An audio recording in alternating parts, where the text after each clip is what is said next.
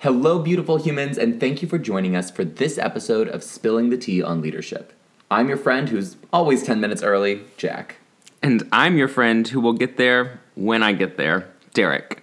All right, Derek, what are we spilling the tea on today? Well, this is our first episode, so I thought we could talk some about our own leadership experience, perhaps some of the skills we associate with effective leadership, and then give a sneak peek into what we'll be talking about over the coming months. Yes, I love that. I guess then we should start by sharing a little bit about ourselves and our leadership. So, Derek, how do you define leadership? Yes, so leadership for me has evolved in how I see that.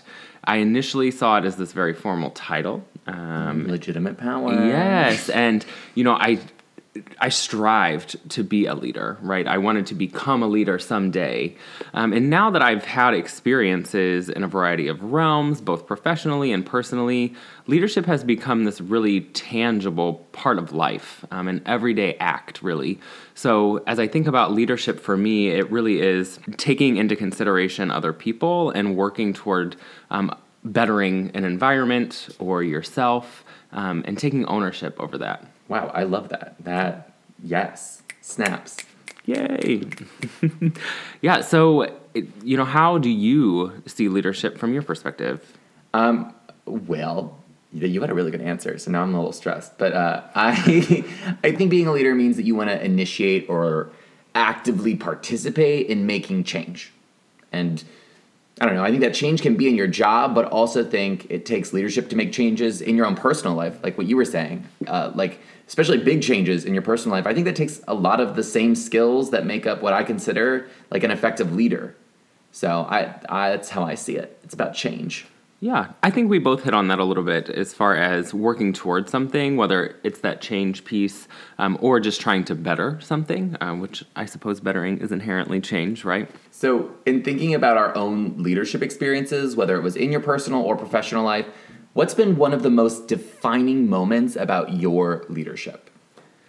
Yeah, as I think about the evolution of leadership for me, there's so many snippets, or as you might say, vignettes throughout life that inform it. Probably the biggest defining moments, it came during my undergraduate years because I was exposed to so many places that I got to be, quote unquote, a leader.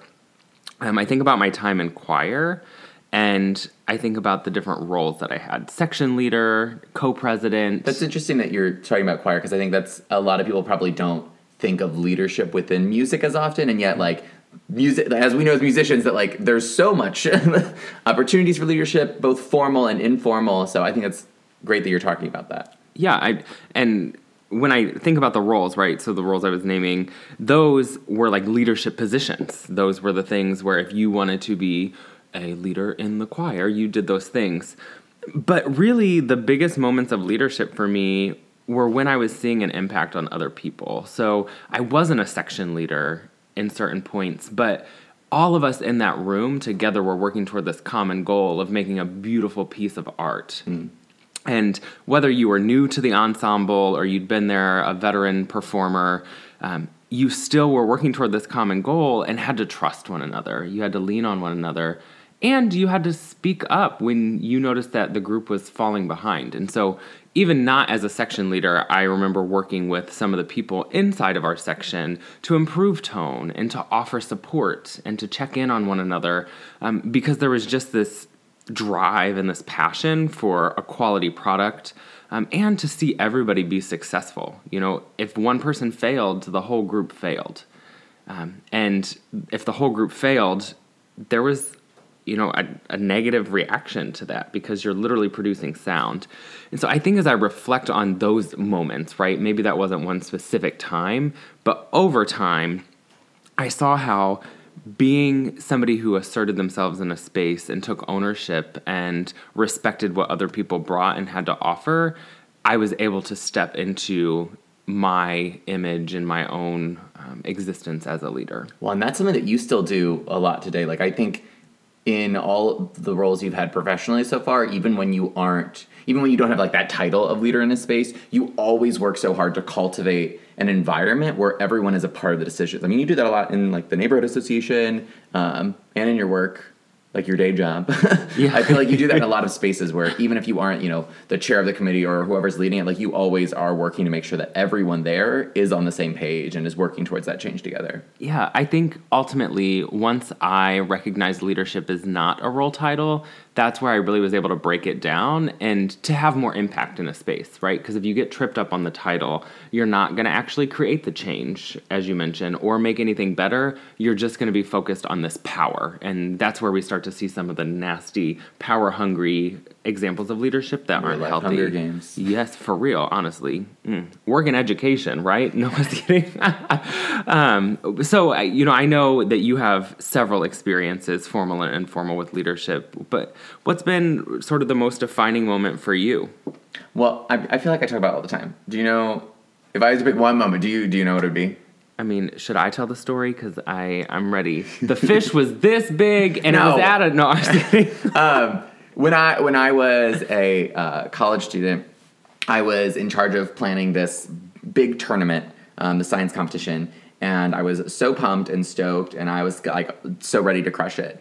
And I had planned like events before, but this was definitely probably the biggest. And I was working with like all these different school districts and coordinating with the nonprofit organization, and we were having hundreds of people come to compete. There was dozens of volunteers. It was going to be at our whole basically take up our whole campus, and it was a mess. It was a complete disaster. The day of, I had like 23, 24 volunteers not show up. There was like buildings that were locked. It was scheduled over spring break, like that first Saturday of spring break. So it was it felt impossible to like get a hold of people I needed to get a hold of. And, it was a failure, like in every sense, but it was such an important moment in my journey as a leader because I learned so much from it. I learned so much from that complete epic failure that completely changed like how I approached leadership, how I built relationships, how I prepped. I mean, it just really fundamentally completely changed. Not that I was the terrible before, but it was, but I wasn't great. But it definitely made me so much better at leading and taking initiative in spaces. Yeah, I think that hits on quite a few great skill sets, if you will, or areas that strong leaders really foster. And learning, I think, is one of the biggest things that we can do as a person, as a leader, and as somebody who really wants to contribute to society in general. Yeah. So we've both shared now one of, again, many examples of our own leadership, and both in more of a formal context. Like there was this one environment where we led. Let's talk about some of those things that do make an effective leader. This is where the total nerd in me wants to talk about powers of leadership, right? I want to think here are the 5 powers of leadership: referent power, expert power, legitimate power, coercive power, reward power. And we agreed not to make this boring, so let's steer clear of the formal structures, and we're going to focus on the skills that make up an effective leader. So what is a skill, you would say, that takes to be a good leader? Well, I think kind of connecting back to my story a little bit, but failure. I think it's so important to be an effective leader. I think you have to be bad at it. you have to be. That was funny. You have to be willing to fail, but also be willing to learn from the failure, right? Because I think that when you reflect on those things, that's how you can actually improve. I think when we see leaders. And when we see leaders fail is when they make mistakes, but they try to put the blame or make excuses for it instead of saying, hey, yeah, let me reflect on this and actually improve it. Yeah, I think that hits on not only the failing piece. It's not the failure that makes it or breaks it. It's how you respond and how you react. And so I think not only learning, but also taking every opportunity to synthesize feedback. And being open to feedback. Not just when somebody's like, hey, do you have a moment for some feedback? But also yourself looking constantly and observing, how did that go well? How did that go poorly? How can I improve that next time? who did that impact? Who did it not impact? Did it meet my goals? Lots of things to be tossing around in your mind. Well, and people don't, like, inherently, right? People obviously don't like failing, right? Like, nobody likes failing, which is why I think I think it's probably a very common trait that leaders struggle with, is to reflect on failure to improve, because, like, nobody likes the idea of not succeeding on something. I don't think anybody likes the idea of not succeeding on something. And so being willing to take feedback and also create a space for people to give you feedback, I think it can be really intimidating. Yeah, it can, and it can be uncomfortable, but I think that's where creating a support network is also important. And I think that leads sort of into what I think is a critical piece of leadership, and that's meaningful relationships. True. Because the more meaningful relationships that you build and establish, the better your support network, the better learning you're going to have, the more quality feedback and honest feedback you'll be able to receive from others. But also, like, that's how you get people on board. You know, if you don't have a relationship with someone, you certainly can't have a conversation to convince them to join you for this cause, right? Like, I think back to selling popcorn for Cub Scouts back in the day, right? Like, who You wants were in to... Cub Scouts? Yes. I did not know that. Yeah. Oh, LOL. I'm embarrassed. Anywho, so we think about that task, right? I was not invested in selling popcorn. I was mad that the Girl Scouts got to sell the good cookies, right? God, Here I am like, would you like some buttered popcorn? That's 3 times the cost of what you can get at Kroger. But anywho, so without the meaningful relationships and somebody being able to say, oh, Derek, we're selling this popcorn because you should care about this cause and you should care about the good that you're doing in the community, I would not have leaned into that so heavily. Or even felt invested to parade myself around the community in that way, at least. Well, and I think, honestly, like, sort of the flip side of that coin, too, is that when you have a really good, like, network of professionals or friends, right? Sometimes, like, that's all it takes to be invested in the action or the task that you're doing, right? Like, you would have been more willing to sell all that popcorn if all of your friends had been about selling the popcorn. Right. It would have probably mattered less to you, like, why you're selling the popcorn, just that, like, oh yeah, I've got this group of individuals that I'm doing this with, and that we're invested in each other's success. Yeah, meaningful relationships, I think, are super care. Yeah. I think, too, with that, there's a fine line between, like, that investment in getting others on board, though, and also taking care of yourself. Because maybe that didn't make sense. So what I'm trying to say, though, is that I felt like, in my experiences, if I am not taking care of myself and getting others invested, like when I'm reaching out to others, getting others invested in something that appears to be sustainable, then they're going to be less likely to buy in. Because if they see me going, or if they think that I'm going 150 miles an hour, and then I say, yeah, join me, they're like, no, I like my free time, I like my personal life. So that was something I didn't realize probably until 2 years ago, when I realized, oh wow, I'm actually going to be a more effective leader if I slow down a little bit and make sure that I'm taking care of myself, because then more people are going to be willing to get on board, because they're saying, okay, yeah, you know, I can get involved in this and step into a leadership position without completely losing all of the things that I love doing and that make my life worthwhile. Yeah, I think that's really important too, because I think about my own experiences and I am so guilty of feeling this pressure from who knows where, right? Nobody's actually putting pressure on me, but I see somebody performing in a particular way who's, you know, has some sort of power over me, whether it's a supervisor directly or on a team and doing a particular project. And I'm like, okay, I need to work as hard, if not harder than them, to be a good example and to make sure that I'm meeting expectations. But if you don't preach self-care and practice self-care at the same time, I think that's where the breakdown goes, and you're creating those pressures for other people, which, yeah, so not great. Yeah, I especially get frustrated. I'm a teacher, and I especially get frustrated, like, when we'll get these emails about, like, self-care, like, groups or sports, and all of them are being sent, right? Like, these are, you know, sent out through, you know, your district or your school or whatever, but, like, all of them involve an investment of additional time, right? I wish that, you know, more of our companies took seriously the need to, like, incorporate that into the workday, because I think when that becomes a priority, I think it's easier to foster, like, healthy leadership. One of the benefits of working virtually briefly when we were 100% virtual was that I was able to incorporate just like these small self-care practices into my day that, made things a lot more manageable for me. It made lowered my stress levels and made me feel better. And I think those are so important to effective leadership, is taking care of yourself.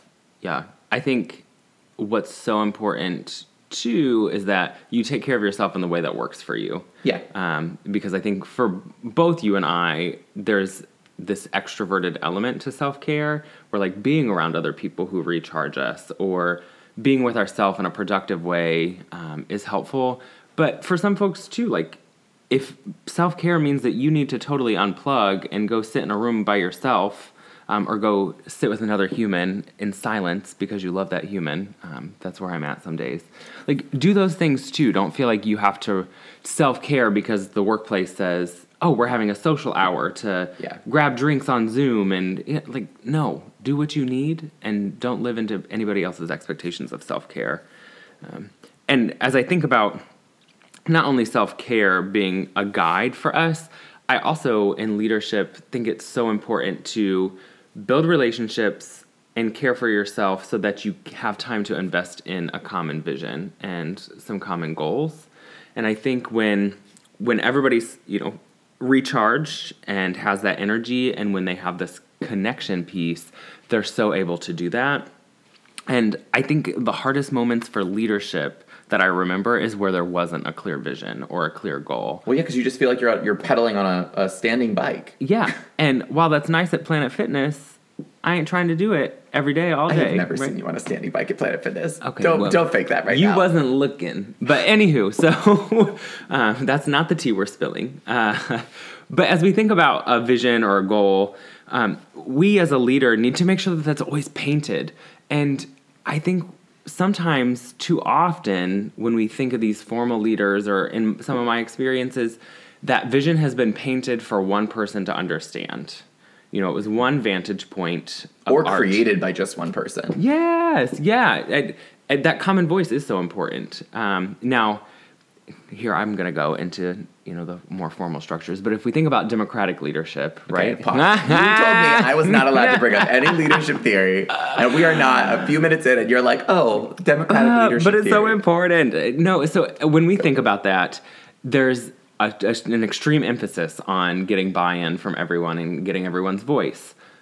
We also have to balance that with action. And so I think the best thing you can do is navigate your environment in a way that helps people feel valued and like their voice is given to that vision and goal, and then recognize that we have to make decisions at certain points and can continue. It's almost a cycle of building relationships, reestablishing the vision and the goal. Mm-hmm. Well, because people should see themselves in the vision and goal. Yeah. They should at the very least, they should be able to see how their experience, their daily experience, if it's a job, or how their actions, their personal life, like how those are connected to their goal or mission. I even think about health goals, right? Yeah. Like in your personal life, when you have a health goal, it's important that you have that goal so that you can be thinking about how, going to the gym today, or how eating an apple, or walking your dog, like whatever it is, how those actions, you can connect those to how they're aligned to your goal, which gives you a better sense of purpose and drive. And yet for whatever reason, so often in companies, it can feel very disconnected between what you're doing in your day-to-day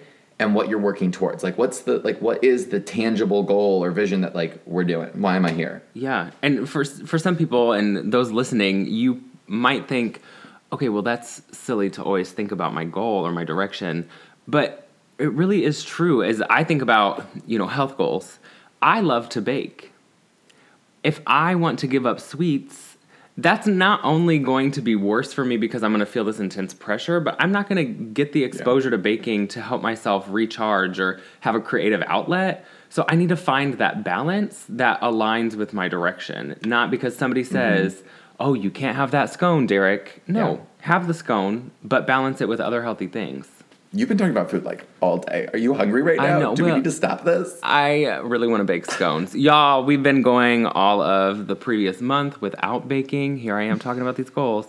And I'm just so ready to bake a scone. Yeah, that's fair. And I think really just to close that, bow on goal setting, it's important that, especially in personal life, that our goals are relevant to what our passions are. Because otherwise, like, what's the point? You know what I'm saying? Like, having a goal just to have a goal, you're not going to have any sort of investment or desire to accomplish it. Yeah. And I think that also connects to another thing I think is important in leadership, which is flexibility and understanding that even myself, and I like nerd out about goals. You can ask Derek. I like go through a whole process. I love myself some New Year's. But even I like when I have my list of goals, they change. Like I revisit them every few weeks even, because sometimes I'm like, something I thought I was passionate about, you know, January 1st is like not something that I still want to continue to invest time or energy in. And so I think in leadership, you have to be flexible in so many different ways, especially as it relates to your goal and vision, especially as it relates to, you know, the resources that you have. But I think flexibility is so important because it also like the more flexible you are, the easier it is for you to be able to respond to unexpected challenges. Yeah, absolutely. And maintain your cool and be a leader by example in those moments versus having everybody else feel tense, right? Well, and I mean, and the pandemic, obviously, and for so many reasons, but I think the pandemic has also definitely exposed a lot of like inflexibility in so many organizations. And we've seen, everyone's seen, that's not unique to us, but like we've seen, you know, the companies, the restaurants that have had the most success have been the ones who have been able to adapt the quickest, who have been the most flexible. You know, we have a restaurant that we really love around here that when the pandemic hit, very quickly they like totally converted into this sort of like grocer setup and doing like these drive-by pickups, and it was brilliant, and they are still doing really well. But I also think on the flip side of education, right?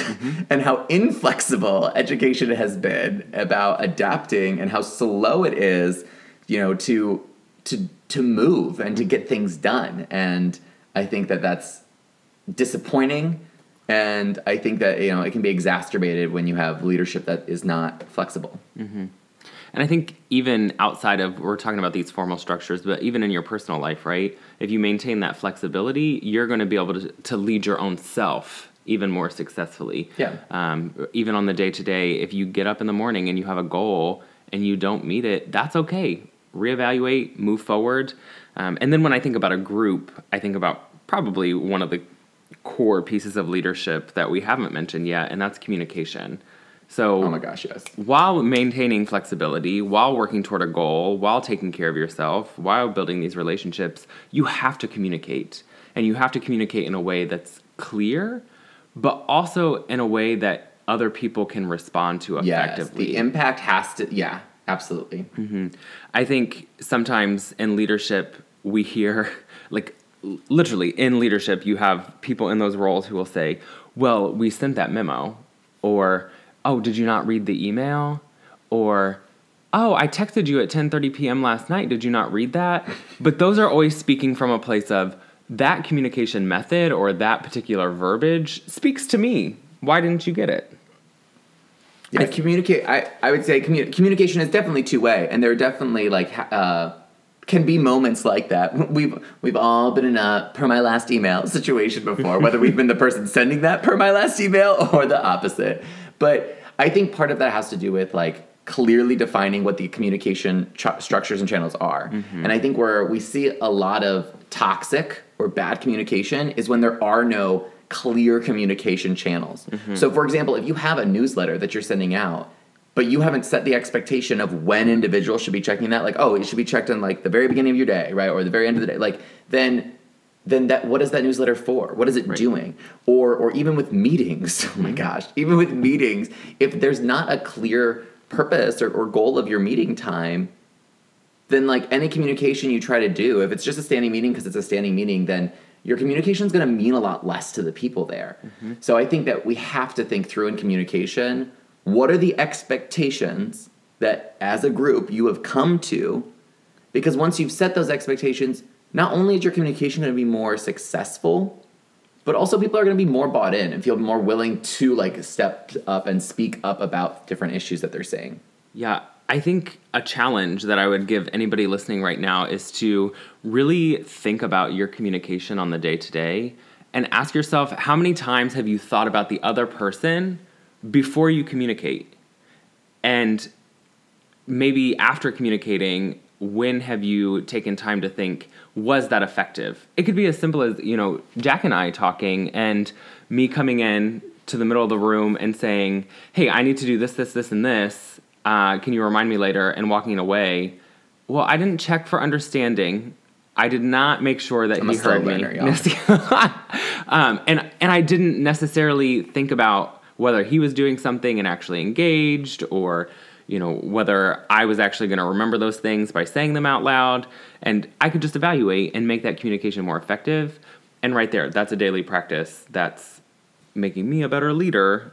Yeah. In a small moment. Well, it's so funny that you brought that up, because I think some people are also the opposite. Like, I know people who put so much thought into their professional communication, but then with their partners, like, don't. And certainly I'm not, the message I don't want someone to listen to is like, yes, you should please like overthink and structure out all your communication with your partner. No, but I think that like we do have to think about how our actions and our words are going to impact someone and like where their headspace is. And I think that's just about having respect for each other. And, that's how you build a stronger, more meaningful relationship, is by having more effective communication, whether that's with your partner or at your company or in your community or neighborhood. Yeah. I think that's super important to assess, right, the environment and think about communication just generally. Too often right now, as we think about some of the challenges that we're facing and trying to make society just better, right? Too often communication is the barrier, and it's a lack of willingness to adjust your own communication, and it's a lack of other people being able to communicate effectively. I mean, girl, we could have a whole podcast just about communication. Well, not even tuned. an episode, a whole podcast. Just because it is, I think, something that so many organizations struggle with, because I know so many people who think they're very strong communicators. But if you ask any of the people that they're quote unquote leading, they'd be like, no, this individual is not a good communicator, not strong. And that can be so frustrating, right? Because again, it comes back to the impact of what your communication is. Right. We've been talking a lot about leadership in your personal and professional life. And do you think that, we just named all those skills, but do you think that they are the same skills both personally and professionally? Like in those contexts, do you think that it's the same? Or are there some different skills needed for personal versus professional? Yeah, I mean, I think at the core, right, they're the same. If I'm going to build a house, I need to make sure there's a foundation. I need to make sure I can throw up some walls. I can put on a roof. All the same elements exist. Is that it? Is that all the pieces of a house? Yes. Clearly, I work in construction. But no, as you think about building a house, all those elements exist. How they come together and how they manifest really depends on what neighborhood you're living in. What is the climate that you're building the house for? So I would say the same skills exist in leadership, but I'm not going to send out a memo to communicate to you at home. Yeah, that doesn't work. Trust me, everyone. I've tried that with Derek. That does not work. Yeah, real cute. Although, our first date was an Outlook calendar invite. It was. I'm romantic, everyone. I'm very romantic. No, but I mean, we learned that about each other, and that was an alignment, right? But as I think about these skills, I would hope that we as a couple have a vision and a goal, and I personally have a vision and a goal, but it's not going to be communicated or manifest in the same way as me buying into my company's vision or goal. Yeah, I think that's a really good way of saying that. For someone like listening today, Derek, like what would be one thing you would want them to take away from all of the absolute nonsense and garbage that we've done so far? Well, that was the tea. No, so I would say as you think about today, I challenge you, right, to reflect on your own leadership inside of each of these principles that we just shared. How have you or have you not cultivated meaningful relationships? How have you or have you not advocated for yourself and taken care of yourself in a productive and truly beneficial way? How are you communicating or not communicating? Or think you are or aren't communicating? And those are all real things. But maybe just take a temperature check, right, against these pieces that we just shared, and check out our blog post that will have some of that guidance as well. Absolutely. Also, please also just check your temperature in general because we're in a pandemic. You're right. You're right. It's a symptom. Yikes. But we're going to continue to dive into all of these topics every single month. So, 1 month we'll focus really doing a deep dive in communication and failure in leadership and self-care and setting goals. So that'll be our focus every month with blogs coming out weekly, helping us to even further dive into it. So that's kind of like our goal personally for these podcasts is every month centering around one of those topics. And we hope that you'll sort of stick around with us for that. We are so excited to be here spilling the tea, and thank you for listening to our very first podcast. Once again, friends, I'm Jack. And I'm Derek. And if you'd like to continue this conversation, check us out on our Facebook page, Spilling the Tea on Leadership. Or our website, truthsonleadership.com. Until next time. Keep shining. And make good life choices.